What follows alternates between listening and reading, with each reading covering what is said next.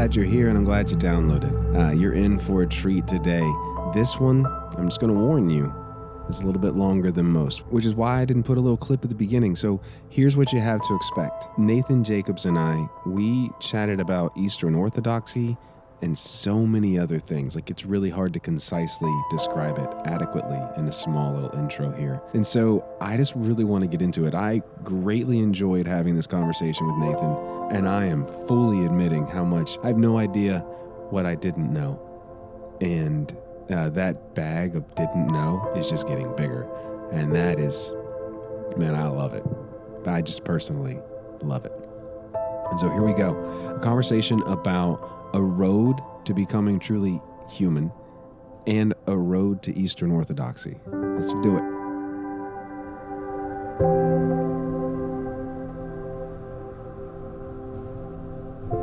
Dr. Nathan Jacobs, welcome to the show. I'm excited that you're here, and since I got the doctor out of the way, now we can proceed from that. And for those of you that don't get that joke, it's because you're not a patron supporter of the show, so you didn't hear all of the stuff from beforehand, and that's kind of on you. You can fix that. Anyway, so I'm glad that you're here. Somebody, actually, it's a friend named Drew, sent me a link to your documentary that you did not long ago. And then I watched it, and then I watched it again. What's funny is I think I watch it about once a month for like the last 3 or 4 months. Really? And Wow. Yeah, I don't know why. I honestly... I don't know why. Lately, I just like to watch you paint. Anyway, that's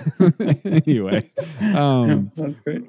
What would you want people to know about you if you were like, yeah, so let me tell you a bit about me. This is the important things in the context of a conversation about becoming truly human.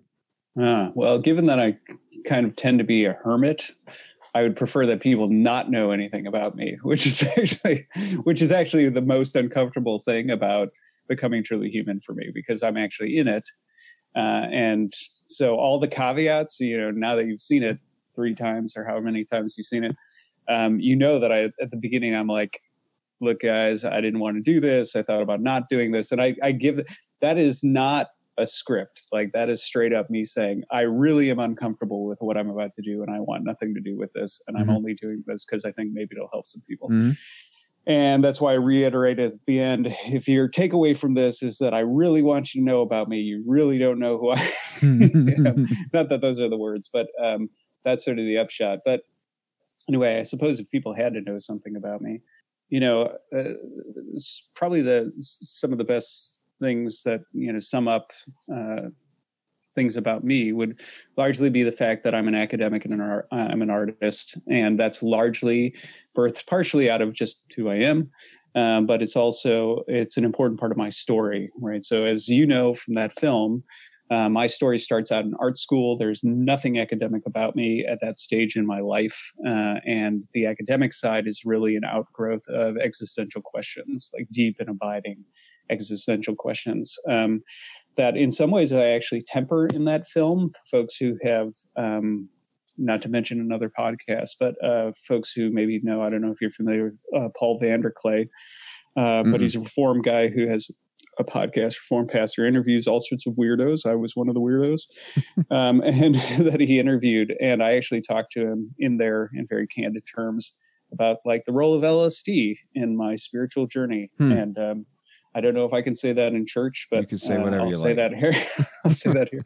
So we talked very candidly about that. That's something that's sort of hinted at in the documentary, but sort of tempered down a little bit. I just talk about hallucinogens, but it's really deep and abiding existential crises that compel me to start to dig deep into philosophical and theological contexts and questions, and asking deep and hard questions about the afterlife and God and free will and all sorts of things like that. And that's where I become an academic almost on accident, right? Some people are just, I'm a good student and I go to college because I'm a good student. I got into a good college because I'm a good student, and I pick a discipline that I really like, and maybe I want to become a professor, and I'm an academic because I'm an academic because I'm an academic. I was not. Anybody who knew me growing up would be like, he does what? Right? He has a PhD. What? What is it? A PhD in, drug use? Is it like, what is? And Yeah, that would not be what anybody would expect. A lot of people would expect, yeah, he went to art school. That makes sense. Yeah, he used a lot of drugs. That makes sense. But he like went off and studied a bunch of philosophy and theology and did a PhD and like publishes a lot of stuff. And that does not make any sense. But I think that's in some ways also why if you look me up academically and start to look at my resume and, what sort of things I've published on, you'll find it's very eclectic. It's like, he's published on like Eastern Church Fathers and metaphysics. But he's also published on like philosophy of art and people like Sir Joshua Reynolds. So aesthetics and things like that, but he's also published on Immanuel Kant and, and then he's, all this sort of stuff, Leibniz. And so what's going on, right? Because usually when academics pick an academic path, what starts to happen is they pick a road and they stick with it, right? Mm-hmm. Like I'm interested in Kant, so I just write about Kant my entire career. But for me, because academics was entirely driven by, I have certain questions and I want answers to those questions. I was never like a proper scholar who went down a proper road of, well, you do good in school and then you go to a good school and you do good in that school. And then you take your, GRE and you go to a better school and you like buckle down in terms of this specific area of concentration and you build a career publishing on minutia that nobody cares about. Like that's how you do it. I never did that. Nobody cares about.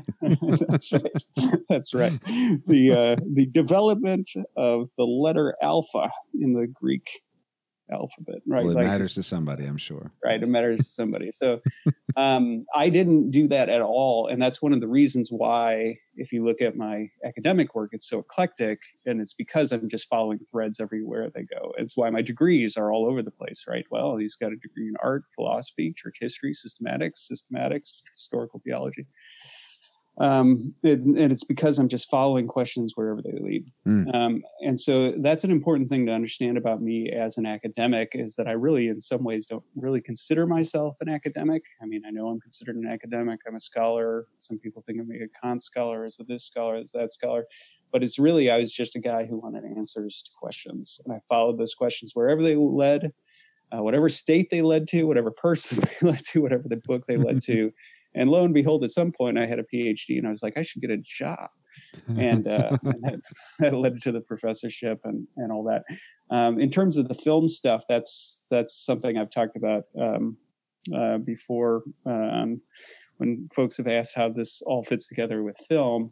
It's actually one of the interesting things about film is it's a nice blend of art and ideas, right? And so that's where becoming truly human, as uncomfortable as it makes me, and it makes me very uncomfortable, it was actually a really great thing to be able to pull together my aesthetic sensibilities and artistic sensibilities with this sort of scholarly side of myself and do so in a way that actually does convey the nature of my scholarly journey as something that was deeply, embedded in finding answers as opposed to just being a bright guy who really enjoys studying stuff, or something.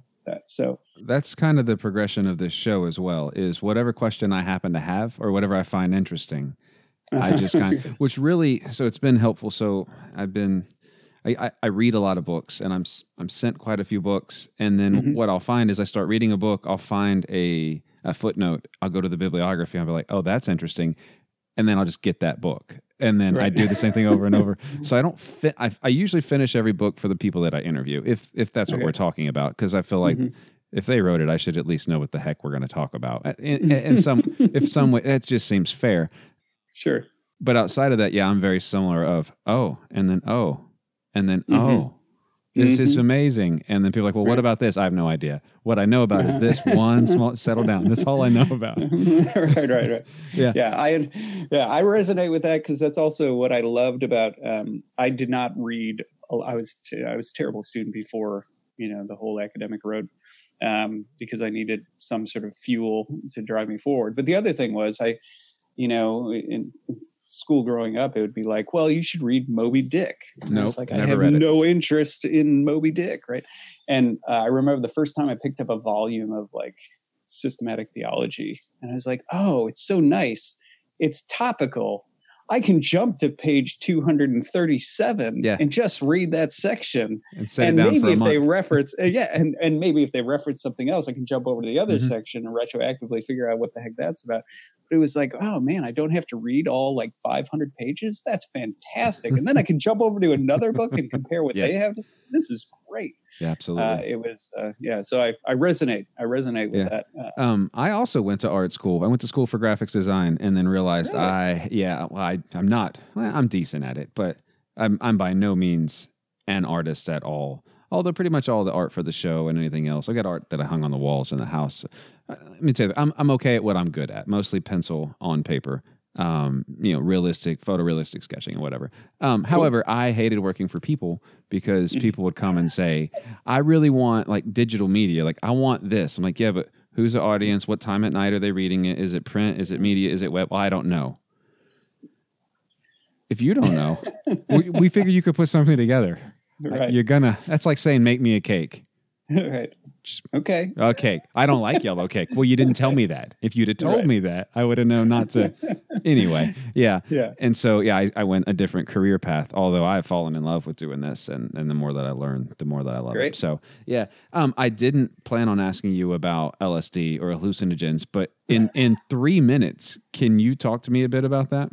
Sure. Or 5 minutes, whatever. I can edit it to 3. I don't care. So the short version of that is that LSD in particular was, there's going to be multiple sources out there for Dr. Jacobs' use of LSD now. That's fantastic. Is that sarcasm fantastic or real fantastic? No, that's sarcasm. I talk about it in a much more roundabout way in Becoming Truly Human, but basically what happened was the first time I took very seriously death in the afterlife was thanks to LSD. So I used to enjoy, if you've ever seen High Times, right? There's this point where they talk in there the different types of stoners, right? And he goes through all the different categories of stoners. And I was the stoner who thought everything. I think it was actually played by Jon Stewart, right? Where he's like, everything's better on weed. He's like, hey man, you ever look at a dollar bill? Yeah, I've looked at a dollar bill. You ever look at it on weed? Right? Like that's the whole shtick. Now for me, I was kind of that guy now, but it was always tied to my art, right? So I always had this tendency of recognizing, well, when I make something, I don't get to ever see it fresh because I've been through the whole process in this very, very, intimate way. And I don't ever have the experience that other people have of getting to look at it for the first time. But there was a sense in which it was like, well, if I smoke weed or I smoke opium or something like that, it's like, hey, I kind of get to look at it with fresh lenses. And so it was like, I would do that a lot. That was a big part of what I did as an artist and how I enjoyed the artistic process and specifically the completion of the artistic process. And LSD, of course, was also one of those. I shouldn't say, of course. Why was that, of course? But LSD was also part of the things that, I would embrace in the midst of that whole stage of life that I was in. But LSD also is the reason I started taking very seriously death in the afterlife, because I had a bad trip. And one of the things about LSD that is so scary is that it is a roller coaster ride that there's no sobering up, right? You buckle into the roller coaster ride and you're on that ride. You like it, you don't like it, you're on it until the ride's over. And that's hours, right? It lasts hours and hours. It's, something like 8 hours it'll last. Huh. And so if it goes wrong, that's a very scary thing because that means it's going to go wrong for a real long time. Huh. And it went wrong for me once, and I was freaking out, and I wanted it to end. And one of the things that I started to think through is, how do I make this stop? And the real struggle for me was, I started to, incidentally on LSD, you start to consider possibilities. Your range of possibilities expands in terms of what you consider. A lot of your inhibitions fall away and things like that. And one of the things I thought is, well, I could kill myself and that might bring an end to the experience. But then my next thought was, but consciousness is actually not a physical object like a ball or an apple or something like that. So just because I actually put a bullet through my brain, does that actually mean that my consciousness will stop? That was, the thought.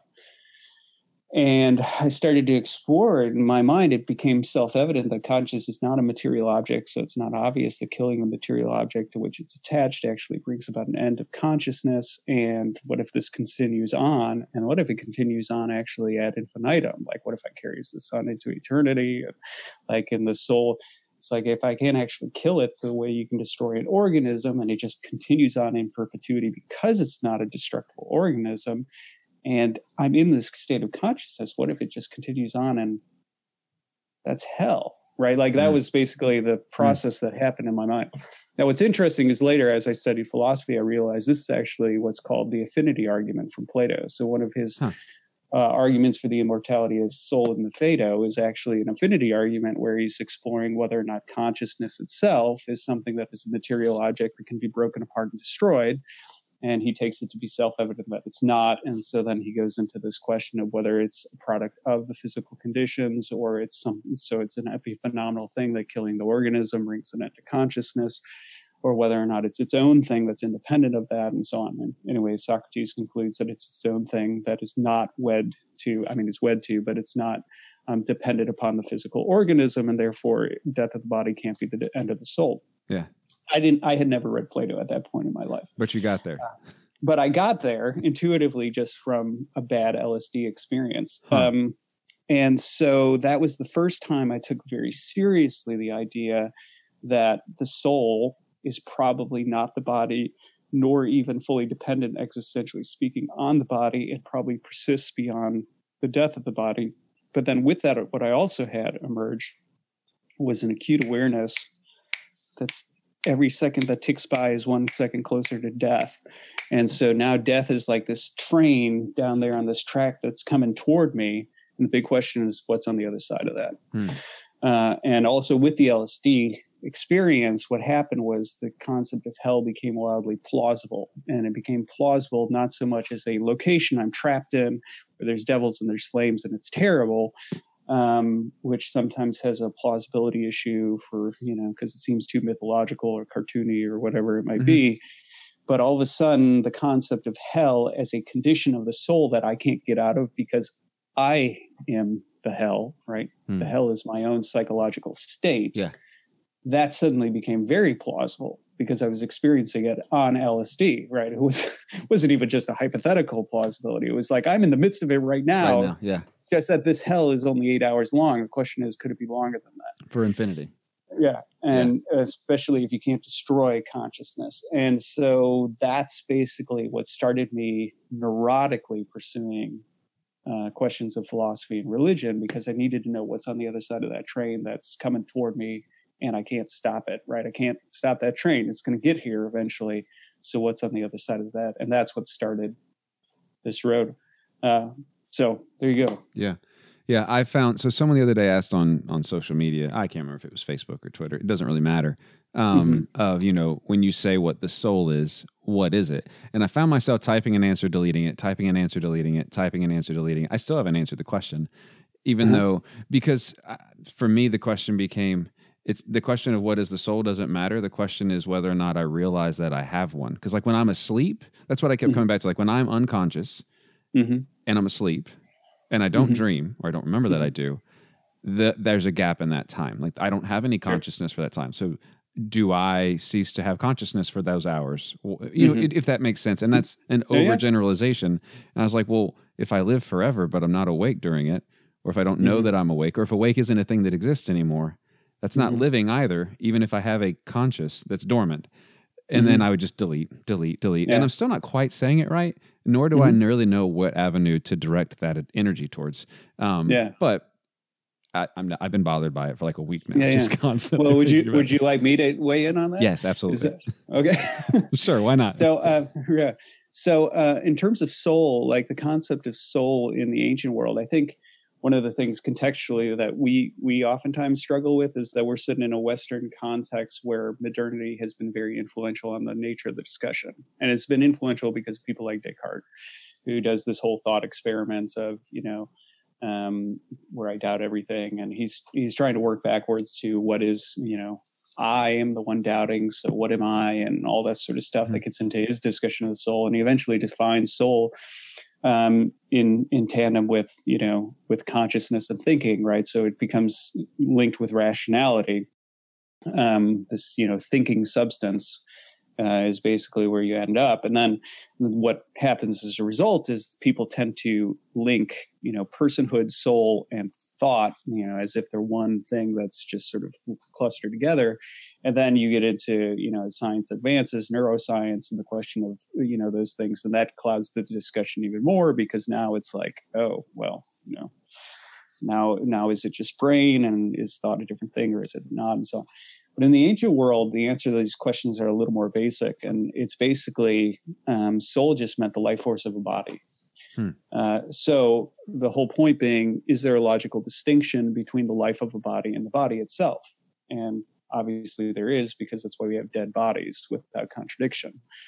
We run into contradiction if we talk about non-circular circles, right? But we don't run into contradiction talking about dead bodies. That's a perfectly logical, concept, no contradiction. So you have to draw a distinction between the life of a body and the body itself, and they call it the life of the body soul. Now, by implication, of course, you'd say, well, doesn't that mean that plants have souls? And the answer is, yeah, they call it a Foucault soul, right? If, that's, the Foucault psyche is like, yeah, that's a thing. That's a term they use, the soul of a plant, and the soul of an animal, and the soul of a human. And you start to realize, oh, yeah, so a plant is alive and it has a life force that's in it because it's a living body. And so it has a soul, and that's what they mean. So in a very basic way, that's what they mean, is just whatever that life force is that a body has that at some point ceases. Yeah. Now it becomes a secondary question for them, right? About whether or not soul is dependent on the body, right? Or not, right? And this is where you get into Socrates' argument and the entire discussion of whether it's sort of an epiphenomenal product of the body, like the way a sound is a product of a guitar string, right?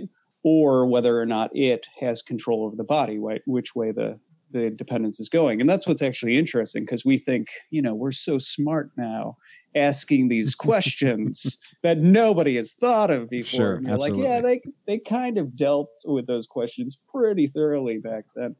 And, you go through all the arguments for why they think, or why some of the philosophers, there's actually disagreements, right? So some of the philosophers think the soul dies with the body because they think it is dependent. It's epiphenomenal product. People like Socrates, however, suggests that because in epiphenomenal realities, like with a guitar that produces an instrument that produces sound, like guitar strings producing a melody, the causality is only one way, right? And it's a one way where the melody is affected primarily and fully determined by the causal instrument, the physical instrument. And so he says the very fact that I can do things like think to raise my arm and it affects, and that indicates a bilateral relationship between the two, right? I can get stabbed and it affects my consciousness, but my consciousness can affect my body. He suggests that it's not an epiphenomenal reality, because that would mean purely unilateral causality. And that's one of the reasons why Socrates thinks the death of the body will clearly affect the mind, but it would only be if it's purely epiphenomenal that would mean it would cease to exist. So that's why Socrates suggests the soul, one of the 4 arguments for why he thinks the soul survives the body. I'm going to say this about that guitar argument, and then I'm not going to answer it because I have other. I didn't expect to go there. That although I'm liking this a lot. However, we don't have that many hours to we just don't. So being that I play the guitar, I know if you hit a certain string in a certain way, it not only makes a noise of itself, it also makes a noise off of the other guitar strings as well, without me touching those strings. And so with that way, it makes me wonder what my impact of my soul is, if we're going to talk about it that way, on those in direct community with me, or at least close community with me. However, I'm not going to answer that. Boy, we could have a lot of fun by I'm not going to answer that. Anyway, but yeah, the first thing I thought when you said that, I'm like, yeah, but if I hit the 7th fret of the A string, I know for a fact that it resonates with the E string, and if I mute the A string, the E is still ringing. So I'm not gonna, it's fine. So the documentary that you did, Becoming Truly Human, I think the reason that I do actually, I have watched it as many times as I have, is not because of you. It is because of the people in it. How I'm not offended by that. Yeah, it's fine. Yeah. How did you get them? So when people come onto this show, there is a certain openness about we're going to talk about things, but it's not video. And so when there's just a voice, there's still a little bit of a mask of you can distance yourself from that. So how do you I assume those are all students, or how did you get connected with those people? Like, how did they get connected with you in such a way that just strip bare there's that one woman that goes, I'm pretty sure that when I talk about this, my parents, like my mom is just going to feel like I have failed her as a human being. Right, and that's a paraphrase, but I thought to myself, you're aware that she could just hit play. Right. Does she have an Amazon account? Because if so, click. Yeah. Right. So how do you approach gathering people for a conversation about that? Yeah. So this was a really surprising thing. Well, we started, one of the producers who's credited on it, Joshua Lowry. He's the sort of guy, I don't have this gift. I'm comfortable talking to people who I know want to talk to me, but I'm not really comfortable just going up to a complete stranger and being like, hey, what's happening? But Josh Lowry is the sort of guy who can just strike up a conversation with a stranger, and he sort of gathers stray humans like some people gather stray animals. Like that's what he does. And so anyway, I said, Josh, you're really good at this. I need to find nuns, right? So we're going to set up a process where you find them. And Josh would do anything from like, oh, there's an open bar, like there's an open mic night at a bar, and I'm going to sign up for open mic, and I'm going to get up on that stage with that mic, and I'm going to start talking about this documentary and say, if anybody describe what a nun is, and describe, the religiously unaffiliated, in case like somebody's really unfamiliar with that term and doesn't know the documentary. It's about the religiously unaffiliated, or nuns, right? He's like, I'm going to describe what a nun is, and if you fit that category, I'm going to be over there, and I'll buy you a beer, and we'll talk, right? Like, and so you do things like that. There'd be times when we were sitting there waiting to talk to somebody, and go, hey, that bartender's got a really interesting look. He'd look great on camera, Josh. Go find out what his religious affiliation is. Be like, all right, and he'd head over there, and before you know, he strikes up a conversation. So it didn't matter, parties, grocery store, bar, whatever. He would just talk to people. And once he had gotten through that sort of initial phase of getting them to sort of warm up and answer whether or not, what their affiliation was, if they fit the nun category, he'd gather basic information and see if they were open to talking to me. Now that didn't mean they were committing to the documentary, but would they be at least open to talking to the director? And so then he would create these profiles where you just take a photo of them and jot down some notes. And I'd go through this database he was creating and be like, very interested, not so interested. And we'd do these follow-up meetings. And that would normally be, Josh and I meet him at an Applebee's or something, right? And we'd sit there and buy him a drink, and we, talk to him about, I would normally go through all the same questions, which were very similar to the questions in the film. I just ask him like, well, growing up, what was your affiliation? Were both parents religious, or was just one? How often did you go to church? Was it sort of a cultural thing, or did they really believe it? Did you ever really believe it? When did you start to doubt it? And I just go through this sort of chronological thing. And, what was interesting to me was that I found that people opened up right away, talking about those sorts of questions. And it seemed that one of the things that was also surprising to me that came out of that is that there were a lot of them that were grateful by the time I was done interviewing them, which was strange to me. Like to get it off their chest, or? Well, yeah. So this is what they would tell me. They'd say, I'm so, thank you for taking this time, and I'd, okay, why? And it was essentially what I found out is that if you are somebody who is religiously unaffiliated, right? And so you've been raised Baptist, I don't know, right? And you are no longer Baptist. Your parents are Baptist. And they're uncomfortable with the fact that you don't go to church. Who do you talk to about religion? Right? Like, you're going to talk to your parents? That's a bad idea. Am I going to talk to any of my friends who are religious? Probably not, because I fear, the same things I have with my parents, I probably project on them. I got this new atheist buddy, and he's dogmatic. He's basically a religious atheist in the sense that he's going to try to evangelize me into atheism. But most nuns actually aren't atheists. So, do they really want to have that conversation? Not really. So who do they talk to, right? So religious people are accustomed to, I talk about religion all the time. I go to church, I hear a guy talk from a pulpit about religion, and then I hang out with friends who also, practice the religion. And if we have questions, we talk about things. What are you reading? Maybe it's a religious book, that sort of thing. You have conversations about religion all the time. Religiously unaffiliated folks rarely have people to talk to about religion. In fact, just to illustrate how extreme it is in many cases, there's this one couple from New York that I interviewed. I loved the couple. They were so much fun. I wanted to have them in the film, but it just didn't work out. But they'd been married for 3 years, I think it was. Mm-hmm. Had never once until that interview talked about whether they believed in God. With each other? Yeah. That's awkward. No, it's not. No, awkward's not the word. That's it. That's interesting. So, he's like, I definitely believe in God. She's like, I definitely don't believe in God. And they look at each other like, who are you? Are they still married? Is it your fault? I hope so. But it was funny because to watch them like have this, suddenly it was no longer an interview because they're now arguing with each other. You just walked away, right? Paid the bill and said, take as long as you need. That's right. Here's the number of good counselor. It's, but it was, so that was shocking to me. I couldn't imagine not only having gone through a dating relationship, but a full marriage and been married for 3 years. Never once it comes up, do you believe in God?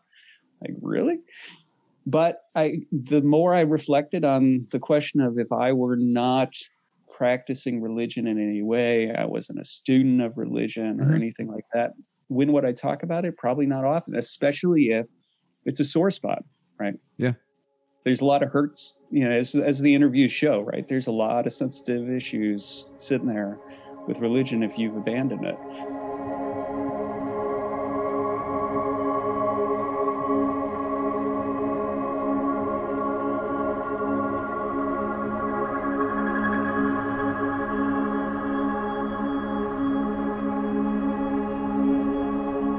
I don't want to spend a pile of time talking about the movie or the documentary. Mm-hmm. I don't know what you call it. The picture. There we go. Yeah. The moving picture. Because it is easily accessible, and people can wrestle with it, and it's well put together, so it stands on its own. So if you're comfortable, I'd like to spend a little bit of time talking a bit about where you and your wife ultimately ended up. And I'm assuming that you're still practicing Orthodox faith. Mm-hmm. Yeah. I know next to zero. Actually, if there's negative numbers, that's about how much I know about the Eastern Church. Okay. If there's a way, mathematically, that's not possible for me to know a negative amount, but you know what I mean. I am a banker. That's the career that found me. So really? I'm well aware of it. I am reversed mortgaged into the Eastern Orthodox Church. I know. So So you talked a lot about, hold on, I wrote it down here. Athanasius just kind of, strengthening some of the systems, everything that you wanted to, you're like, this is yes, and yes, and yes, and okay, yes. And then you just you seem to have an affinity of Athanasius. And so, and some of the other early church fathers that are different than the ones that in the Western church that we would talk about, Augustine, this, that, and the other. I wonder if you could, just for the listeners, kind of break apart some of those, how they spoke to you, why that kind of matters, and then kind of how that's reshaped the way that you see God. Sure. All right. How much time do we have? Till karate for my son. So you've got 4 hours. Okay. Well, I don't think we'll need 4 hours. I don't either, because eventually my 4-year-old will wake up and interrupt the whole thing. Okay. So. Happy that. So I'll go a little by way of, narrative through that. So picking up on my LSD crisis and, delving into religion. After I went through the whole, asking pastors, apologists, family, friends, and started reading things obsessively, and this was systematic theologies, this was apologetics manuals, switch majors to study philosophy, so I was now reading philosophers and so on. When I delved into that, even though I was raised in a Missouri Synod Lutheran home. By this point, those beliefs had eroded. I didn't have any sort of commitment to Lutheranism. I did have a basic belief in Jesus Christ as significant because my mom was deeply into apologetics. And so actually I knew apologetics better than I probably knew the Bible or doctrine or anything like that. So that had actually made an impression. I went away thinking, I think there's something very reasonable about believing that Jesus Christ is somebody significant historically, that he's not just an ordinary dude. He really is a wonder worker. He's probably the Son of God, but I didn't really have a concept for what that meant, right? So I had certain basic anchoring points in my thinking where I think there's something significant about Jesus. I think there's something significant about his claim of exclusivity relative to other world religions and some things like that. But beyond that, I didn't really have any commitments. And so when I started delving into these questions, I also had a certain amount of pessimism where I was like, well, it might be that the answers aren't something that I like, right? Maybe we are fated and, God is terrible and, and all that. And that's just what we're stuck with and we're screwed and so be it. Yeah. And so I was open to all those things, right? There was no sort of pie in the sky optimism about anything that I was delving into. And so where I really started once I got into these things in a very deep way was I wanted to understand a little bit about the historical development of Christianity. And so I delved into Augustine of Hippo because I recognized just from what I knew about church history by this point that he was very significant in formation of Roman Catholicism and then the formation of Protestantism. I wanted to understand his thought. And so I devoted years and years to reading Augustine's thought. But then once I started reading Augustine's thought, anybody who's familiar with Augustine of Hippo recognizes that his thought is heavily influenced and spires out into other topics like Neoplatonism. So in Augustine's Confessions, right, he talks about reading certain books of the Platonists. And in these books, I read not with the exact words, but with all the same meaning and intent. In the beginning was the Word, and the Word was with God, and the Word was God. And he's referring probably to Plotinus, although some scholars think it's Porphyry. So then I was like, well, I got to read Plotinus and I've got to read Porphyry because they disagree about who he's talking about here. And once you read Neoplatonism, now you got to read Platonism. And once you're reading Plato, now you're reading Aristotle and so on and so forth. So it was like what happened was this program that sort of split into two directions as a result. First of all, I was spending all this time understanding Augustine, and then I was spending all this time in ancient sources trying to understand the backdrop of Augustine, so Greek philosophy, and then also looking at how it's spidered out into the medieval period. So I started reading Thomas Aquinas pretty intensely. I started reading Bonaventure. I started reading John Duns Scotus, William of Ockham, in terms of later, scholastics of phenomenal schools. Anyway, so that was sort of this program going on simultaneously where I'm just following these threads. And one of the things that started to happen was I admit that on an aesthetic level, right? That was aesthetics, not ascetics. On aesthetics level, I was sort of drawn to the ancient Roman Catholicism, right? There's something cool about the artwork that had already been heavily influential on my thought, right? I was big into Renaissance art and Baroque art. So I knew there was a connection with Roman Catholicism there. I thought, there's something fascinating about the ancient and about tradition and so on. But it was almost like, so I went into it with a certain hopefulness that maybe there's something really great and rich here. But as I peered behind that veil and I started digging deeper and deeper, I got more and more disturbed by it. So rather than being drawn into it, I was really repelled by it. Mm-hmm.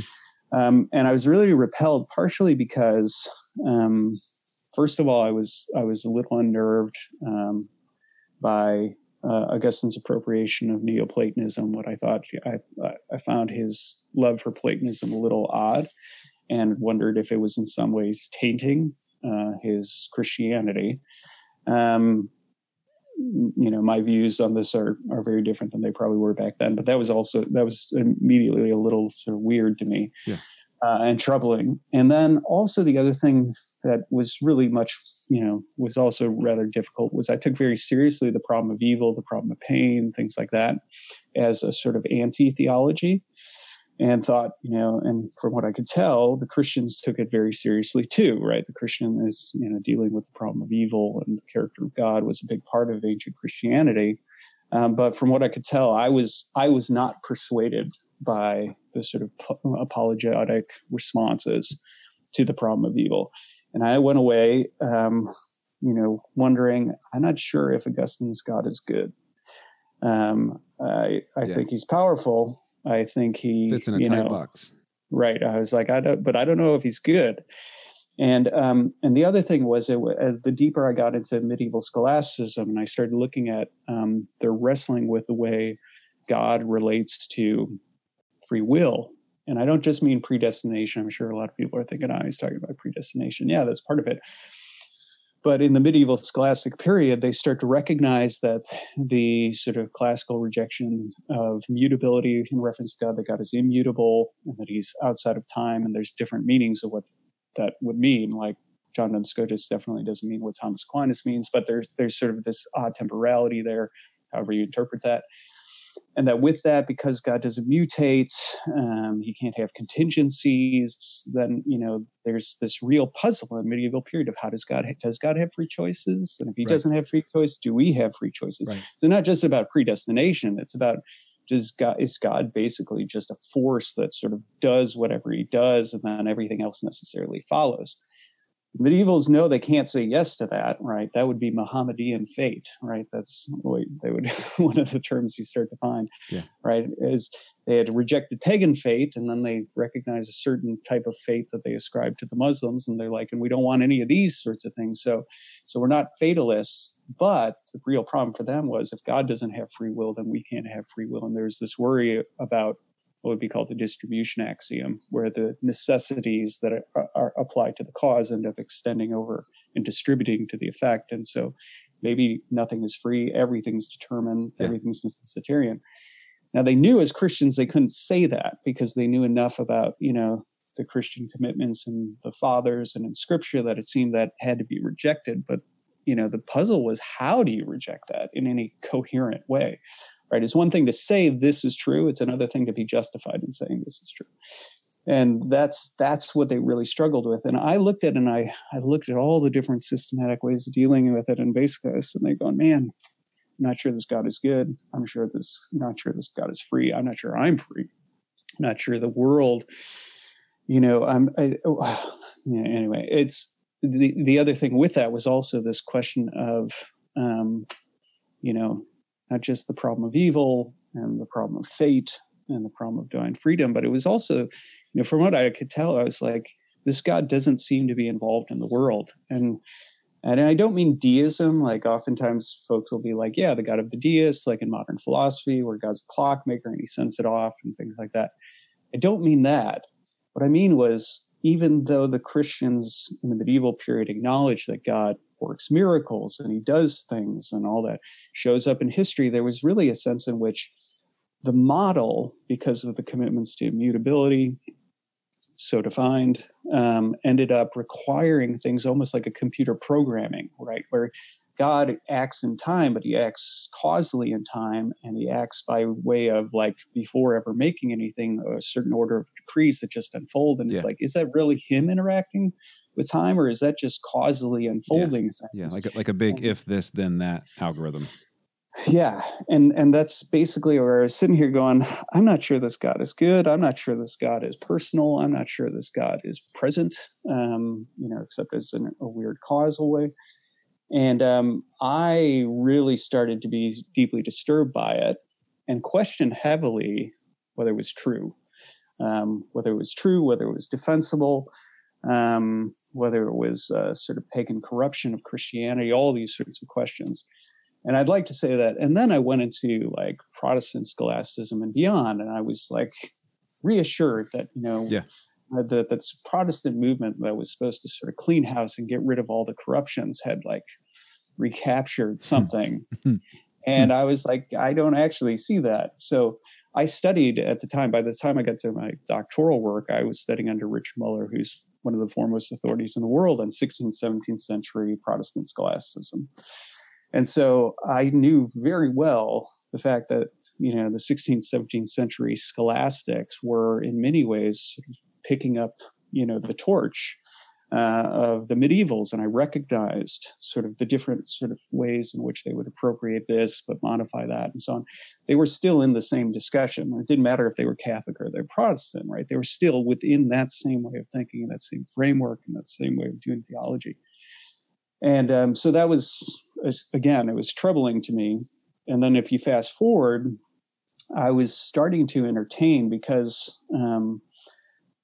I had these growing convictions that this was false, that God actually, that God actually is personal and in some way active and present in the world in a way that's different than what I'm reading about in this sort of, scholastic framework. I started to find appeal in certain gods of the philosophers. So process philosophy. I don't know if you've come across process philosophy, but is process philosophy different than process theology? Nope. Okay. Nope. So process philosophy, yeah. So it was originally developed as a philosophy by Alfred North Whitehead and people like Charles Hartshorne, but then it, developed into a theological system. So, David Ray Griffin and others like that. And so I started looking at those guys and saying, I think God is more like that. But then the problem that was simultaneously happening in my thinking, again, with regard to historical Christianity, was that I noticed certain evangelicals in the Protestant world, like Clark Pinnock and Gregory Boyd and, others, were exploring open theism and free will theism and things like that. And they were kind of trying to do process philosophy light. Yeah. Where it's like, well, we'll remain broadly evangelical, but we'll try to appropriate some elements of the more personal God. And obviously, like a lot of the evangelicals freaked out. We're like, that's heretical and so on. And I thought, that only confirmed my worries about that entire way of thinking. So what this is a very long way of saying where I eventually went in my thought was I ultimately crafted, sort of religion of my own making, which was largely influenced by process philosophy. So panentheism, right? That the God world organism is sort of one big thing. God is somehow like substantially present as part of the organism, and that God has free will, and he sort of interacts with and tries to woo and direct our free will, but he's not omnipotent, he's not omniscient, et cetera, et cetera. My favorite book, largely because I found the title so pretentious, was Charles Hartshorne's book, Omnipotence and Other Theological Mistakes, which I thought was a great, great title. And so I had what I had done is in delving deep into the this sort of backdrop of historical Christian theology and really delving into the Augustinian tradition in depth, right? This was no superficial delving in. I had been definitively repelled from historical Christianity, and I went away rejecting it entirely. Not that I was ever really fully embracing it, right? I wasn't a practicing Christian in that sense. I was doing a philosophical, theological exercise, dealing with questions. But I went away going, whatever this is, it's not true. And this over here is closer to the truth. And that's where, I embraced process philosophy, and I had a Jesus of sorts, right? Definitely wasn't the Chalcedonian Christ, but he was Christ of, Chalcedon. He was, but I had a Jesus of sorts, and I had a Trinity of sorts, and I had a God, who was an organism interacting with the world. And I had basically developed this sort of, eclectic, secular, philosophical religion. Anyway, that took years and years. So that spans over, my study of philosophy, church history, systematics, and into my PhD work. And what ultimately started happening was the big moment for me that changed everything was when I took this class called Nicaea to Chalcedon, or not Chalcedon, Nicaea to Constantinople.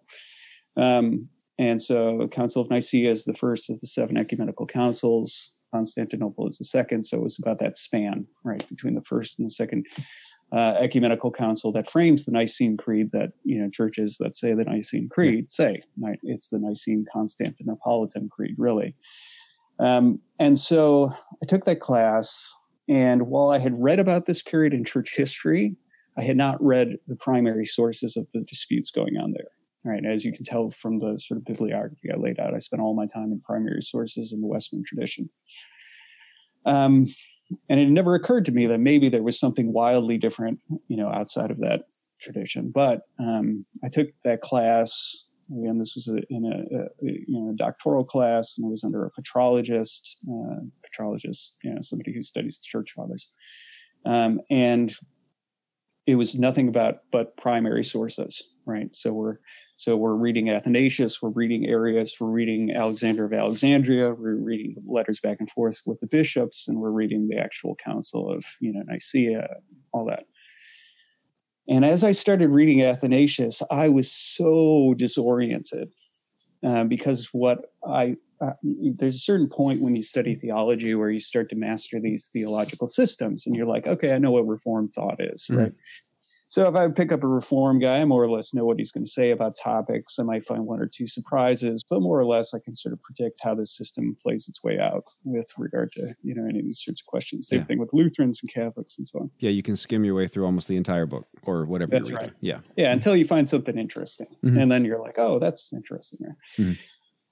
I read Athanasius. I was like, I don't know what I'm reading, but whatever I'm reading, I've never read it before, right? Like, this is something that is entirely alien to everything I know.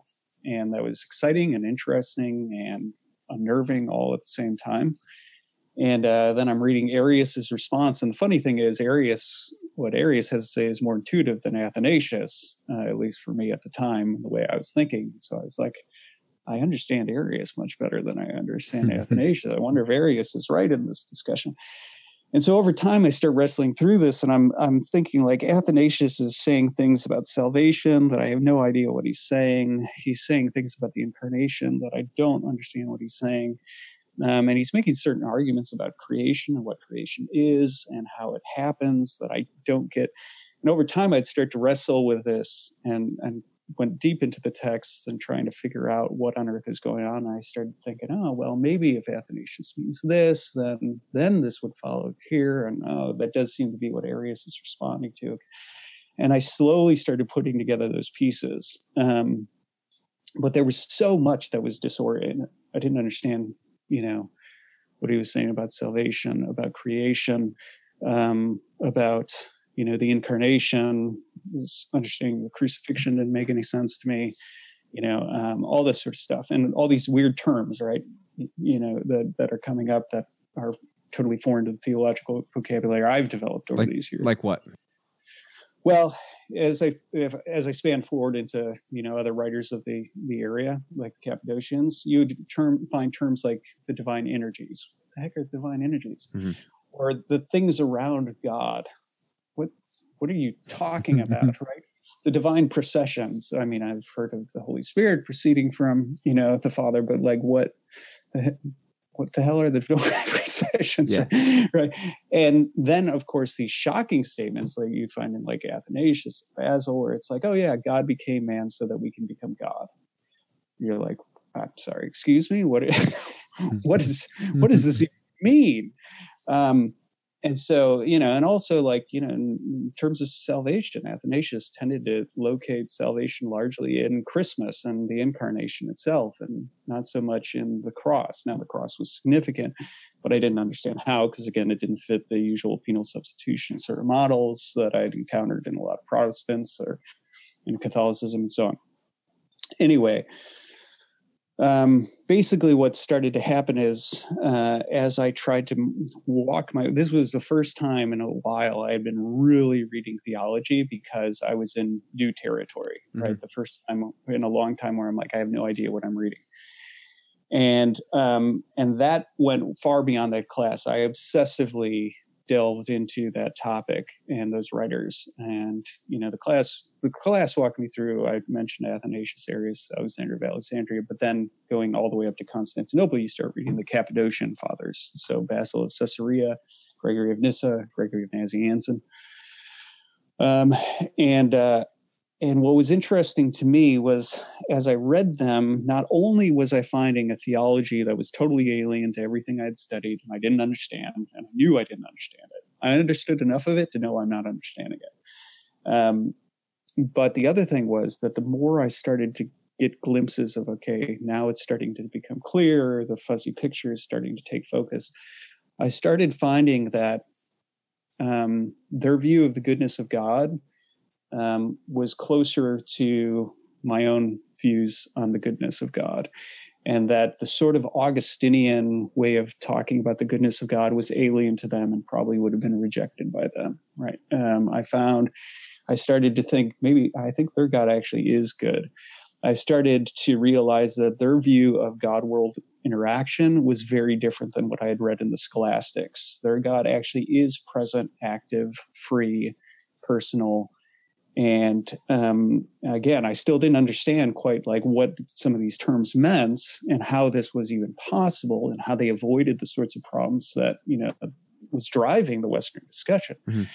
But what I could tell is I was going, it's different, and their God actually is present, active, free, personal, et cetera, et cetera.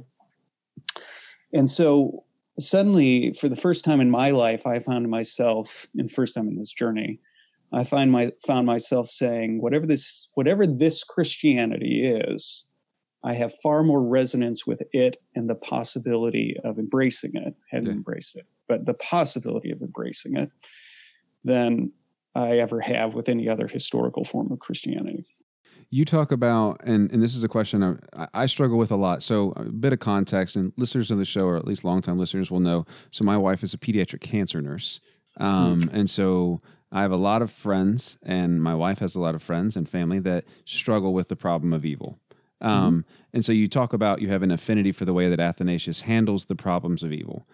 Mm-hmm. Concisely, how does he handle the problem of evil? Because I know I get those rote responses of, God didn't cause this, bad things just happen. And then you also have the other side of, you're just not doing life right because good things don't happen. I mean, bad things happen to people that aren't good people. In other words, but how does Athanasius handle the problem of evil? Yeah.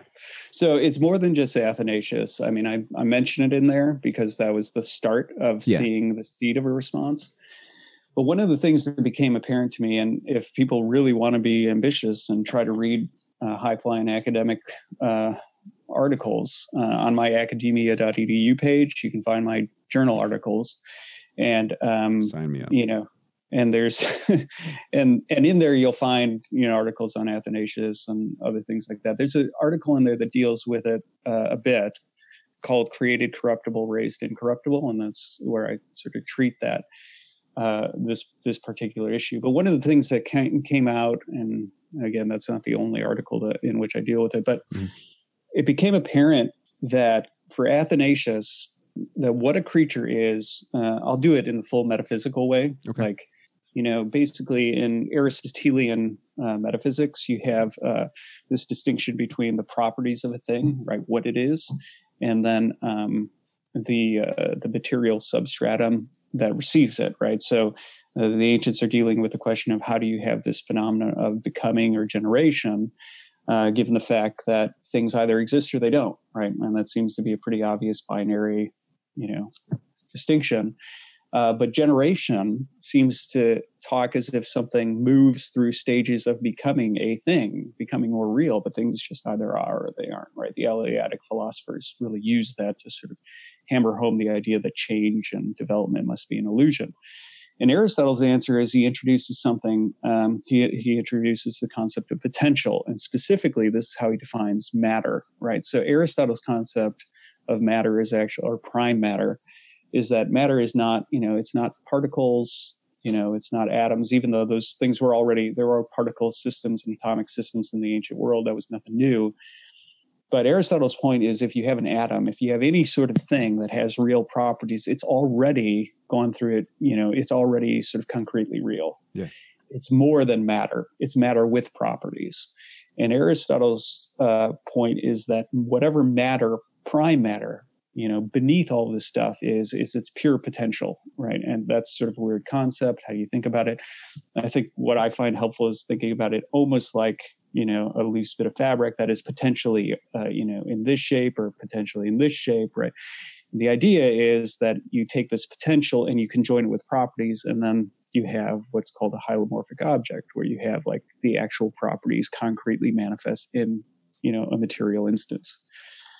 Okay, so, and Aristotle uses that to explain generation, that what you have is matter, properly speaking, is just the potential to be something. And what happens is that matter begins to take on properties, and as those properties manifest, that's what we call generation, right? So that's why it's matter moving through these stages as it manifesting certain properties. And so that's what hylomorphism is, right? Sort of, the material receiving certain properties. Mm-hmm.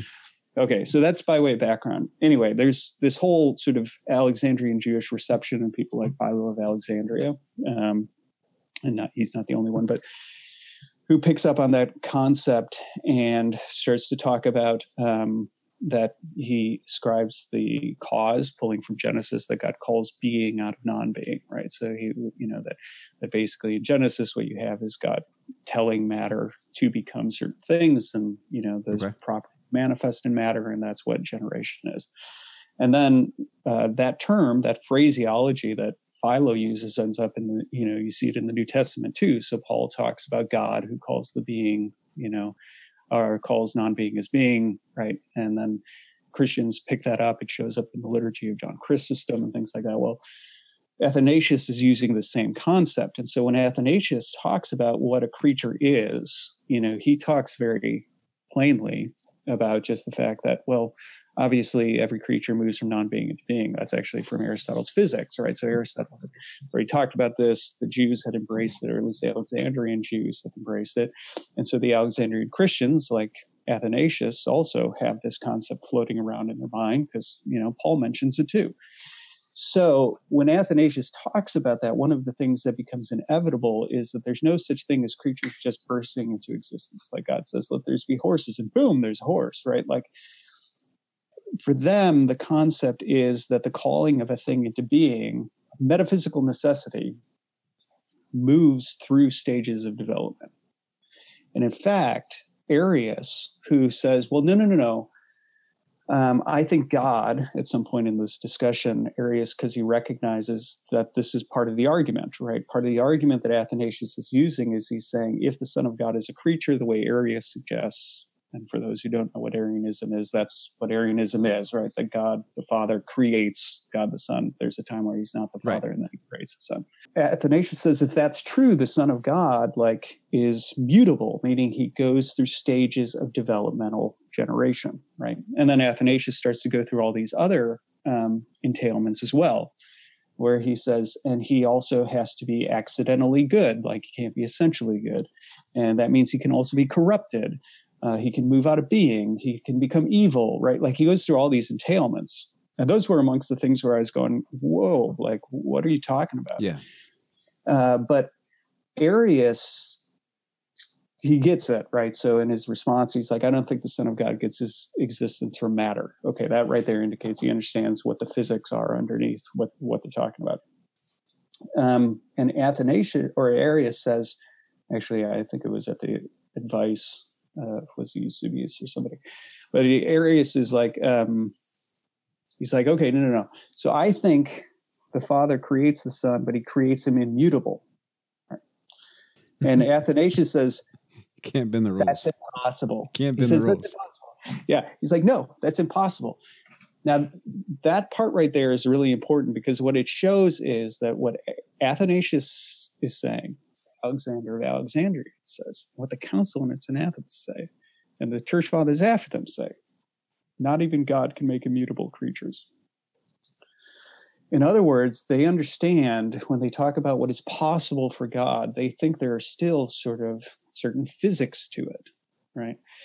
And what this means is not even God can create creatures that are immutable.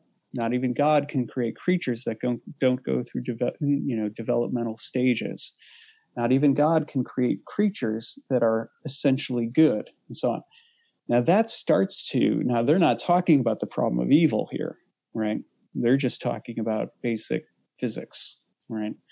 But their physics and the theology of those physics have ramifications because what starts to happen is if every creature of metaphysical necessity is of a certain, is a certain way, and not even God can make it otherwise, then you begin to have the beginning of an explanation for why doesn't God make creatures this way?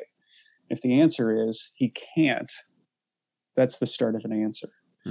And so anyway, I go through, there's another article on my academia page called On the Metaphysics of God and Creatures. And I actually walk through every metaphysical entailment that comes out of that discussion and the rationale for each entailment. But this is probably a good way of backing into a little bit about you. I mean, you asked me what Eastern Orthodoxy is and how it's different than the West.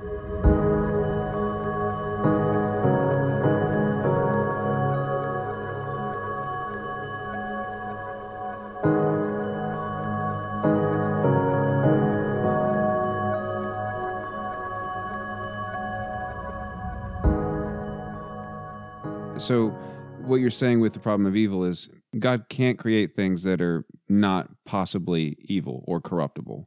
And so that's why evil exists. I just want to make sure I'm not paraphrasing incorrectly before you pivot to the Orthodox. Well, I think answering that question and pivoting to Orthodox are going to happen simultaneously. Perfect. Fantastic. Okay. So let's do it this way. What is the Christian religion? Okay. A Western answer typically, and here by Western, I think this is true of Catholicism, it's true of Protestantism. The critical thing is that God is a judge, right? He's a lawgiver, and thus also a judge. Creatures are subordinate, moral creatures especially, are subordinate to those laws and held accountable to the laws, hence the judge part.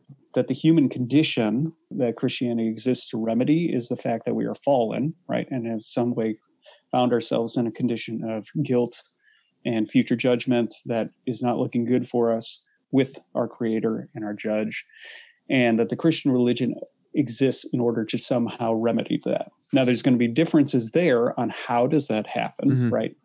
Does Christ atone for our sins and put us right with God, even though we're not right in our behavior?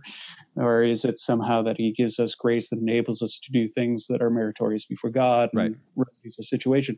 But more or less, that's sort of the judicial legal framework of the way that the West tends to think. The Christian religion, according to, let's say, Athanasius, and you could read my article just called Athanasius of Alexandria. It's forthcoming in the Wiley Blackwell, it's like Dictionary of Christian Apologists or something like that, I think. Also on my academia page. Athanasius and the other Eastern fathers see the creaturely, first of all, it's not just a human condition, it's a creaturely condition. And they see it as a cosmic creaturely condition. Because the term corruption, right? In Aristotle, I mentioned generation as this sort of movement of, properties into material, right? So the manifestation of a thing comes to be generation. Aristotle has a treatise called On Generation and Corruption. And corruption is just the flip side of that, right? It starts to erode and move out of existence, right? So you see a plant move through a seedling state until it's fully formed. That's generation. When it starts to retreat backwards and erode and die, that's called corruption. Okay. The fact of the matter is that every creature, because it's a creature, is susceptible to corruption, and not even God can make it otherwise. Because if what a creature is something who manifests in matter, right? And matter has no properties of its own, just like this fabric can be any number of things. Even though it receives properties, no properties it receives are native to it. It can release anything that enters it, right? Because it's just a receptacle. And what that means is that anything that comes into being can go out of being, or anything that is generate is corruptible, okay? So that's a basic, and we're not even talking about morally. We're just talking about in terms of... metaphysically. Yeah, metaphysical composition, right? That's all we're talking about, or physical composition. Okay, so that's the condition of plants, that's the condition of animals, that's the condition of humans, that's the condition of angels. So any creature that's applicable.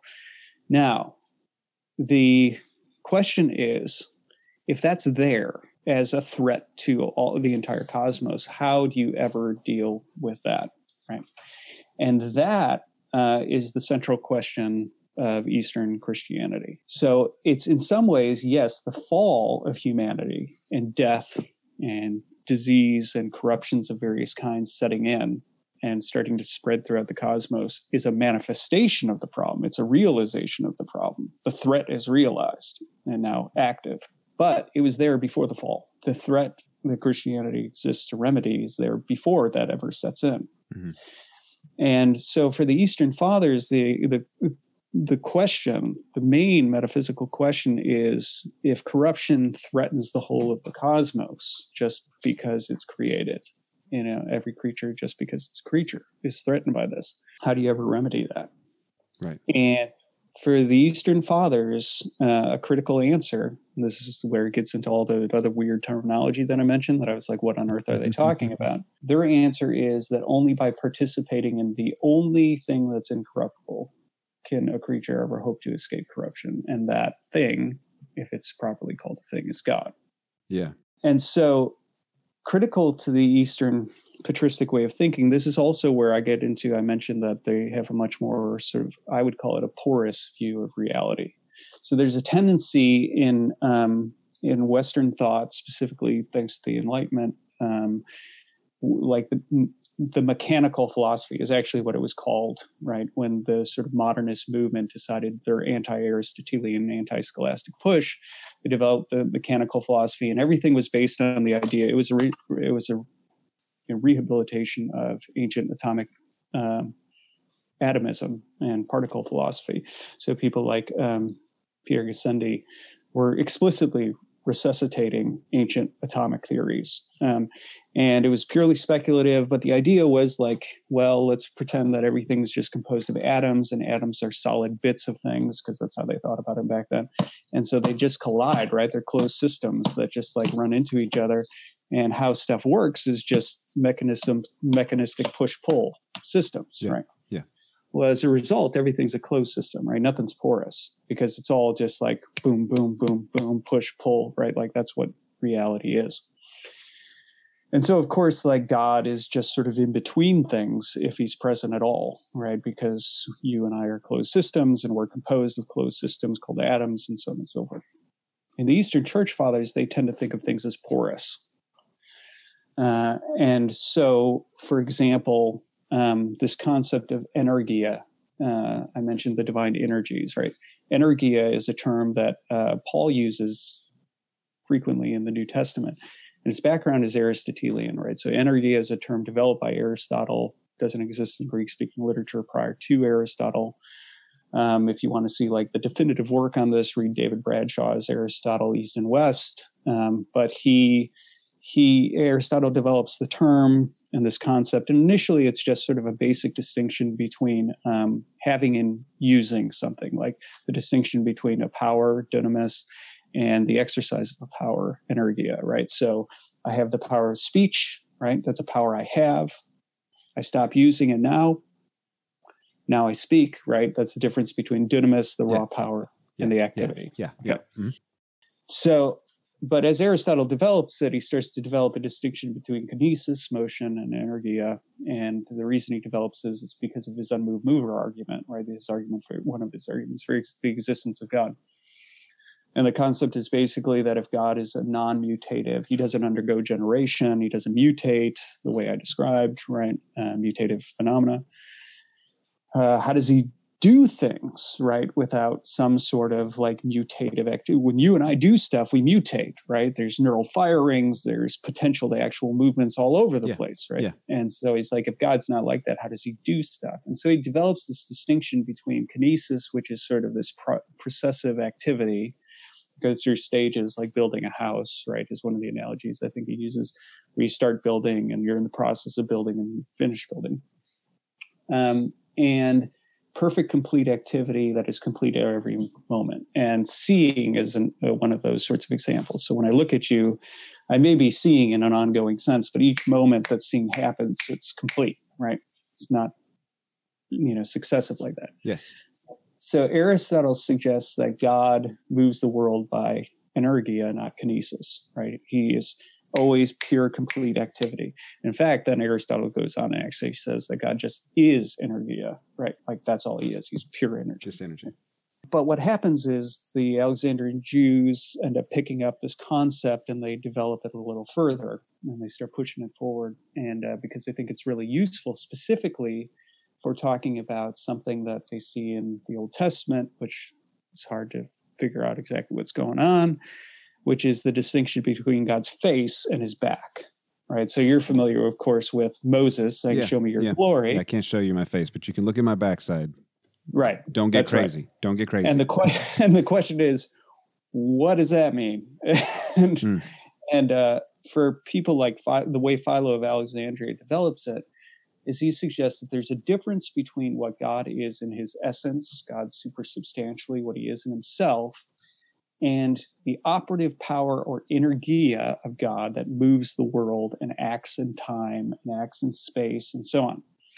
And so he picks up Aristotle's term for divine activity, energia, and he draws a distinction between God's essence and his energies, which Aristotle hadn't drawn that distinction. And he suggests that his essence is God's face, the energies is his back, and then there's good reason to think that that's probably the divine glory and all these sorts of things, right? So that sort of thing.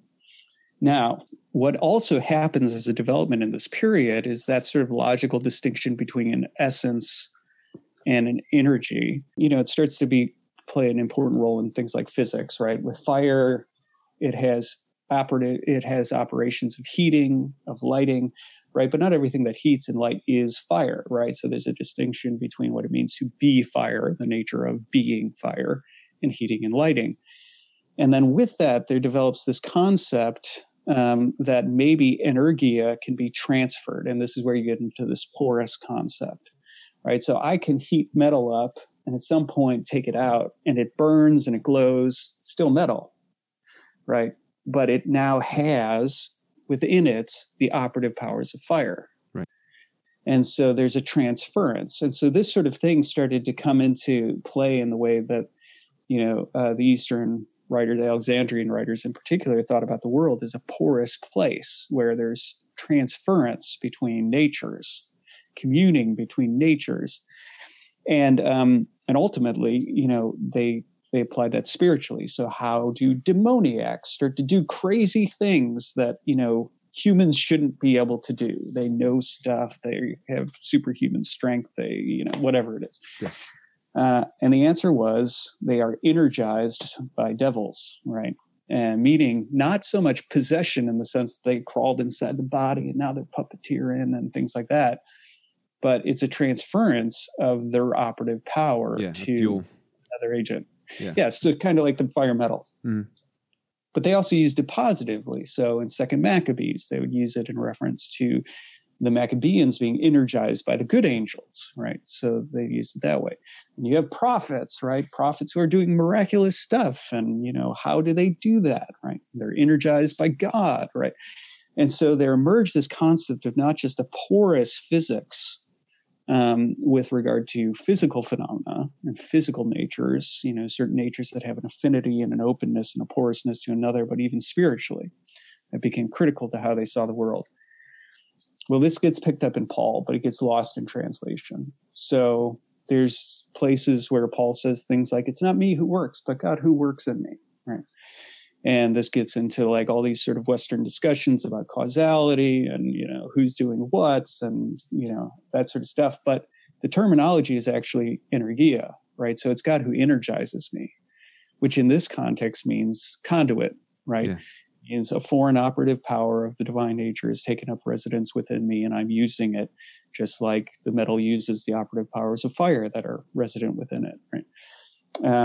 He uses it in the Thessalonians where he talks about them, doing the works of God, and he uses the middle voice, so it's ambiguous whether they are doing it or God is doing it, and it's probably ambiguous in purpose, just because like with a branding iron, right, which is doing it, the fire or the metal? Well, they're both doing it, right? And he talks about it like, God who energizes me for ministry to the Gentiles, energizes Peter for ministry to the Jews, right?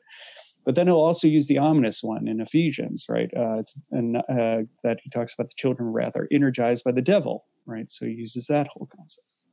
Okay, it's a long road to get to this whole point of saying that part of this whole concept is that you and I, and not just you and I, but even objects have a porous nature, which is a very different way of thinking about it than the very Western modernist sort of mechanical notions. But that was critical to how they understood the fact that you and I are not just physically porous, right, where we're affected and take into us air and water and food, and those things become part of us and so on, but we're also spiritually porous. not just for God, but for angels and for, and even objects are, I always like doing the experiment when I talk with this about, I have my students run through a thought experiment saying you buy a new house and you're exploring the new house and you go into the attic and you find a satanic altar. There's always a gasp. And I ask what they would do with it. And inevitably, some student always says, I'd burn it. And this is like a UK, right? Like, this is not like a very religious school by any stretch. The question is, well, why? It's just a table, right? And they've just got this intuition. There's some bad juju attached to that. That is it's being transferred into the house. That's right. And so all the concepts about cursed places and objects and things like that, that's an intuition. And I know that a lot of, people would say, well, that's superstitious or whatever, but it's so woven into our human intuitions. Like even evangelicals who don't believe in relics or holy spaces still want to go to the Holy Land and touch something that maybe Jesus touched. Yeah. And they might backpedal and try to backfill that intuition and say, well, it's just because of an interest in history. But I actually think it's something more than that. You think there's something there for you. We are probably well past the time that I promised you, but I still have 2.5 questions. One of them is about relics, and it's one that I wanted to ask you about. So the icons in not only the Eastern Orthodox Church, but like the Roman Catholic Church as well, and other churches.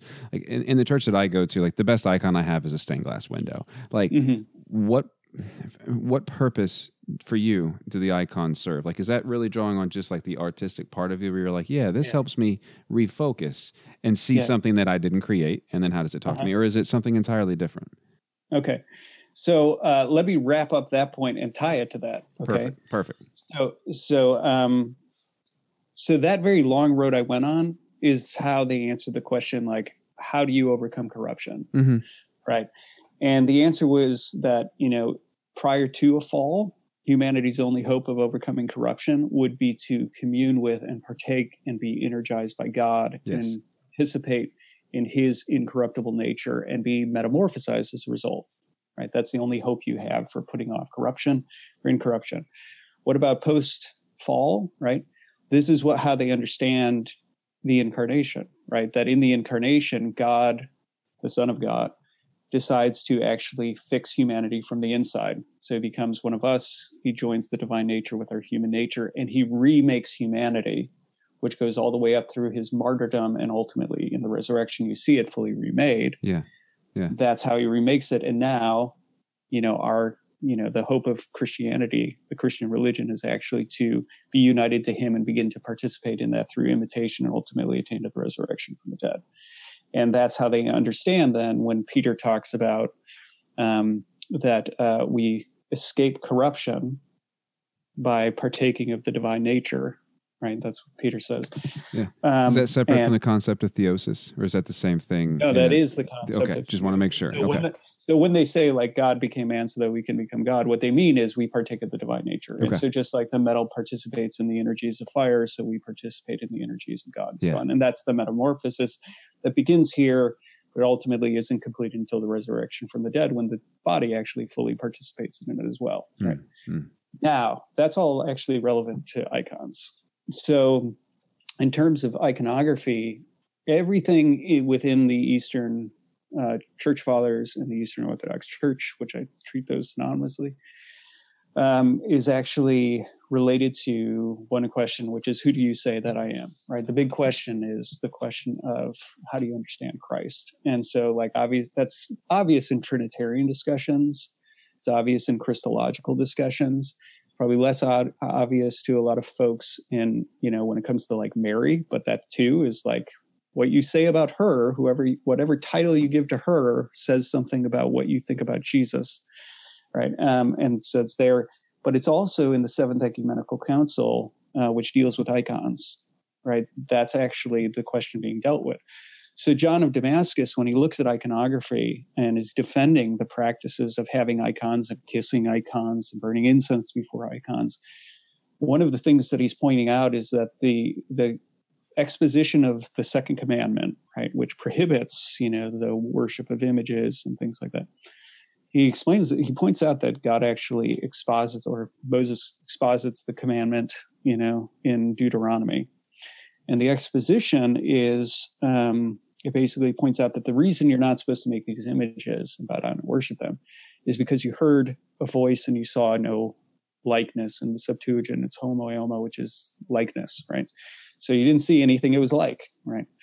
And it reiterates that every time. It says, so don't make any images of things like the sun or the moon or animals or anything like that and bow down and, because you heard a voice, but you didn't see any likeness, right? And so the point is, whatever likeness you make, it'll be a false likeness because God's invisible, right? He doesn't look like the sun or the moon or dogs or cats or humans, right? Yeah. But John points out this isn't a prohibition on images because the temple was like God commands them to make images of things in heaven and things on earth. Like it's filled with that. But the point is, when it comes to God, what's interesting is like the Ark of the Covenant actually is. It actually is an icon, but it's an icon of the invisible God, right? So how do you make an icon of something invisible? You make an icon of the things around it, right? So you make an icon of angels that won't look at whatever's up here. Yeah. Right? So it's an ironic sort of icon. But John's question is, does what is said in Deuteronomy change with the incarnation? And, just contrast Deuteronomy with, John's, the Apostle John's letter, where he says, that which was from the beginning, which we have looked on, which our hands have touched, we've seen with our eyes, our hands have touched. Contrast that with you heard a voice and saw no likeness, right? And John's concern is if somebody opposes images of Christ, now he's fine with like no images of the Father, right? Old man in the sky with a great beard, like none of that sort of stuff, right? Like, but if you oppose images of Christ, do you really believe in the incarnation, right? So for John, icons become an important feature of icons of Christ in particular, become an important feature of affirming the incarnation. The other icons, incidentally, have to do with, and this would be a much longer discussion, but have to do with the Christian recapitulation of Old Testament worship. So the Christian liturgy, specifically in the East, has always been sort of a retooling of synagogue worship in a way that reflects the new realities, right? So there's parallels that are then differentiated. So that's a longer discussion, but that's one of the reasons why imagery has always been pervasive in the way that's been worked out, because it was also pervasive in Jewish worship. But the point is, with the images of Christ, it's, that's part of what it is. Now, then there's these other layers to it, and at least a couple of quick layers. One of the layers with it would be the fact that there is a metaphysic of relationality to it. And so the metaphysics of relationality, which are really important, are just that it presumes, think, for example, of a reflection, right? A reflection in a mirror. The reflection is something substantive. It's real, but what it is entirely referential. It is the reflection of this, right? So by nature, it is essentially something that is referential. And so there was a belief that there's a one-way connection between images and the actual thing, kind of like the reflection. It is the image of, right? The language of likeness, actually, which is, used. John points out in Deuteronomy, God presumes if you worship the likeness of this thing, you'll be worshiping that thing, right? Because he's not like that. Correct. And that's John's whole point, is that there's a one-way connection there of dependence of likeness upon the thing it is like, not, vice versa. And so with that, there was also a belief that I can pay homage to the thing that is not present by honoring the likeness of it that is present, right? So maybe a quick, easy analogy would be, a soldier on a battlefield who misses his wife and pulls out the photo and kisses the photo, right? Like, we're not really worried that he's got a thing for photo paper or that he's cheating on his wife, right, with photo paper. Pornography is not normally people going, man, people are really into LED displays or paper, or like, we understand that there's something about the image, what it's imaging. So anyway, the point is, like, that's pretty critical to how they understand the image. This has to do with not the thing, but the thing it images. So I honor the thing that is not physically present or is not visibly present. Maybe it's physically present, but not visibly present. But via the image that is, right? And so that's how I honor it. And then the third component of it all ties back to that other stuff that I mentioned about energy and the porous nature of things. Mm-hmm. So, and this goes to the relics question, is that because they have a porous concept of not just humans, the human soul and the human body, but, even the things around us. And they would point to, the John of Damascus points to any number of things from Elijah's bones where, man touches them and he comes back to life, right? Yeah. To the Ark of the Covenant, right? Where, dude touches it and all of a sudden, it's too much. It's too much, right? And you can always, I think there's a sort of Western tendency, say that wasn't the Ark of the Covenant. That's kind of jumping over the Ark of the Covenant, smacking the dude down. The Ark of the Covenant is just a box of gold, right? But that's not how they saw it, right? God, that object is been touched by God regularly because the glory of God descends. And you see that even in how the artifacts are treated in the Old Testament. So you have artisans who are, powered by God to make these artifacts, and then they're laid out, and then Moses blesses them and the glory of God descends and touches them. And now they're holy and shouldn't, be touched by normal people or interacted with in a normal way. And that's kind of critical to how the Eastern Fathers think about this, right? Is that holiness is actually a transference. It's not just I make this holy by setting it apart and now nobody's supposed to touch it or they're only supposed to interact with. So it's like a functional thing. Holiness is actually ontological reality. God transfers his holiness. It takes up residence in it. And that's what made those artifacts holy. God touched them and, they were made holy by communing with him. And so that's also, that same process is still used in the Eastern Church, that the priest, a relic isn't a relic an icon is not an icon just because it's a painting of Jesus. It actually is supposed to be set behind the altar and blessed and goes through a process of being set apart as an icon that is holy. But then with that, there's also a belief that these things that are set apart as holy, they're no longer common, so you don't interact with them as common objects anymore. Right? They too are supposed to be treated with certain level of reverence, just like you wouldn't, hopefully you wouldn't, visiting the tomb of the Holy Sepulchre, conduct yourself the way you would, at a frat party, right? Because this is a holy place. Yes. I probably should change my behavior in this context. So with other holy objects, you don't treat them as common objects because they've been set apart as holy and touched by God and been blessed. But then with that, there's also this recognition that God sometimes does extraordinary things via those objects. So you see Aaron's staff buds, right? And that's a miracle. And they actually put it in the Ark of the Covenant, right? They set it aside, right? Because this is an especially holy thing. And there are any number of stories throughout church history of icons that God has used in that way, right? Where this icon becomes an icon that people who have, this sickness tend to venerate and they get well, right? And so they don't suddenly make that an idol, right? But it is to say that this thing has been set apart as holy is now become a vehicle that is especially set apart for this use and conduit of this activity of God. Anyway, on that little side point there, I think all of that is relevant also to the problem of evil that we talked about earlier, because part of what happens, I think, is in the problem of evil, not to totally diverge, but in the problem of evil, there's a tendency to think about God as an actor on a stage watching, and he should jump in and do this thing. But when you look at the world, begin to look at the world the way the Eastern Fathers look at the world, it's not just that creatures are of metaphysical necessity certain ways, and there's certain things that God, can't make a creature this way or that. But it's also what you start to see is that God's normative mode of activity in the way he's designed the world is not for him to bypass creatures, but for him to act in and through creatures. Work through.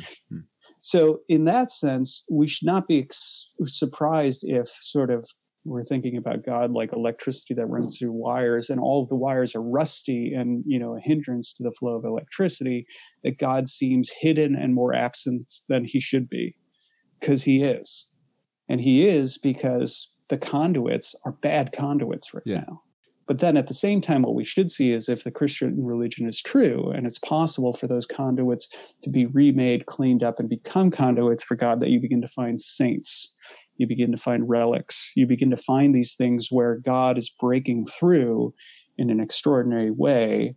And that actually is what I believe does happen in people like Elder Paisios, right? Modern day saint. Now he's reposed, but you read the stories about him. He's like a prophet of old, the stories about the relics, the stories about icons that are wonder working and so on. I think this is where I would say a big difference here is that I think a key apologetic feature of Christianity is not just the question of, tying this back to what I said about Jesus, is there good reason to think that Jesus was extraordinary and the Son of God and so on? The question is also, did he accomplish what he set out to accomplish? And the real test of that isn't just whether when I die, God lets me into heaven. The real question is whether any of the would-be conduits are starting to be purified and become true conduits for his operative power in the world. So this is my last question, and it's a question I'm asking every single person this year, so 52 times. And again, I plan to. I don't know if I told you this or not. I plan to talk to people of other faiths as well, so I'm really excited to hear their answers as well. I'm actually really excited to hear their answers. But there's a grand overarching theme. So if you had a student come sit down at your class today, and I'm going to phrase your question differently just because of what you do, and they say, all right, Dr. Jacobs, when you say God, what exactly do you mean? When you say the divine, what do you mean? And so if someone came to you and they said that, like, what are you actually intending to say? And I will say the answers have been all over the place. I've really enjoyed them. Sure. But yeah. So again, I mean, not to go super academic, but I don't know another way to go, man. I'm just you are. You said you're an artist, but you are an academic. Right. Why not? Again, I'll set it in contrast with the West, right? There's a tendency in the West to think of that when you define God, right, and you start to give attributes the way you would define a circle, right? A circle is a two-dimensional geometric shape with flowing circumference, all points equal distance from a common century, whatever, right? And so you do the same thing with God, and you say, well, God is, the greatest of all possible beings, greater than which none can be conceived. And as a result, he's omnipotent, right? He can do anything. He's omniscient. He knows everything, et cetera, et cetera, et cetera. The Eastern way of thinking about it, which is my way of thinking about it now, is that there are sort of three layers of ontology to be talked about, right? And you can find this in Maximus the Confessor. He talks about that there's God supersubstantially as he is in himself, the divine nature. Then there are the things around God, or the divine energies, or the divine processions. And then there is creatures. And there's an intersection, right? A porous nature between the second and the third of those, which we talked about. Yeah. But this is where the second one, I think, is really important to how I think about God, drawing from the Eastern Fathers. So it's easy enough to tend to think again, to start to think, well, I guess the divine energies or divine processions or the things around God are things that sort of like start acting like they're just God acting when he makes the world or something like that, and then sort of just link them with the world. But Maximus actually identifies the divine energies or processions of things around God, Pseudo-Dionysius does too, as these acts that precede time. In other words, they're there as activities of God before he ever makes anything. And one of the analogies that I think is really, really helpful here to thinking about this, which goes to your question, is if I were to introduce to you Bach, and I said, like, Bach is this we've resurrected it, and he's here. And I'm like, he's this creative genius and the wealth of creativity and beauty. And I start to use all these sort of laudable terms. And you've never heard of Bach, right? You go, well, that's great, but what does that actually mean? Like, what does any of that actually mean? The best way for me to answer that is to actually give Bach like a piano. Say, show him. Just play it. And he starts like playing a movement, right? And then you go, wow. But then he's like, oh, but that's not everything, right? And he plays a very different movement. And each movement he plays, now you get a deeper sense of like what I meant by that creative depth that's there. And you get a sense of, speed and accuracy. You get a sense of nuance. You get, each movement starts to draw out all these different, dynamics of that creative genius, and you start to see how deep and rich and inexhaustible it is, and so on. In the same way, what God is, his face, right? What God is supersubstantially is like that, where we say, well, it is beyond, right?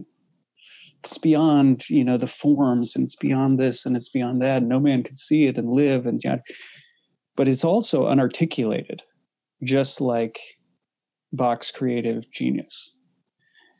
And it's only God's acts that precede time and then in time that begin to articulate it. And so the Eastern Fathers, actually, this is a huge difference between East and West, that divine attributes do not actually refer to essential properties of the divine nature. They refer to divine activities. So God's goodness is actually an act that precedes time. It's an activity, just like a movement Bach plays. God's justice is an act that precedes time. It's an activity that precedes time and articulates the divine nature. His simplicity, his love, right? All of these things are things that articulate. Now, that's not to say that what God is, super substantially, if you're going to use that sort of terminology, has no structure to it, right? That he could be evil or he could be good, right? Just like with Bach, it's rooted in something that's there, right? Mm-hmm. The creative genius that flows forth articulates something that's real and underneath it and gives structure to it. Yeah. But at the same time, he has free choice in how it's articulated, right? He doesn't have to play this movement. And each time he does, he's in some way manifesting it anew, right? And a new dimension of it. And that's how the Eastern Fathers talk about God's energies or his processions or the things around God or his acts that precede time, is that his goodness and his love and his justice and all these things are ultimately free articulations of who and what God is. And they suggest that that's how we get to know who and what God is. Just like with Bach, that's how you get to know what I mean by that. Yeah. And ultimately, that's what starts to happen when he makes the world. So as you start to see the dynamism of the world and the orderly nature of the world, and the more we learn about it through, physics and whatever else, like that, you start to see more of those articulations of what we mean by his, depth of wisdom and understanding and so on and so forth. Yeah.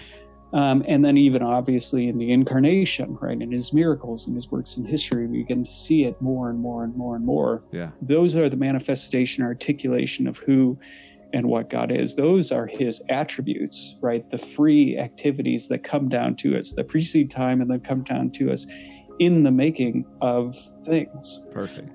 Before you keep going, so I usually never run out of memory. I only have 2.5 minutes left on my memory card. So Before we run out of time, literally, physically time, I do want to thank you for coming on. Very much so. My pleasure. Yeah, I usually feel relatively smart. Throughout today, I have not felt that. So, no, it's a great problem. And I've written down, I don't know how many other things to research and dig back up on more. So, which is what I love it. I love it. So great. Thank you so much, Nathan, for coming. My pleasure. On. Anytime. Today's show was produced by the supporters of the show on Patreon, and I hope to count you among them. I am so thankful for every single one of you that find value in the show and express your partnership with the show in that way. Remember to review the show. It really does help other people connect with the show and the algorithms that drive traffic as people search for God or faith or religion or Jesus or church or atheism or whatever they want to search for. It really does drive people to see the show, and so that's a big help. Special thanks again to Salt of the Sound for their music. Can't wait to talk with you all next week. Be blessed, everybody.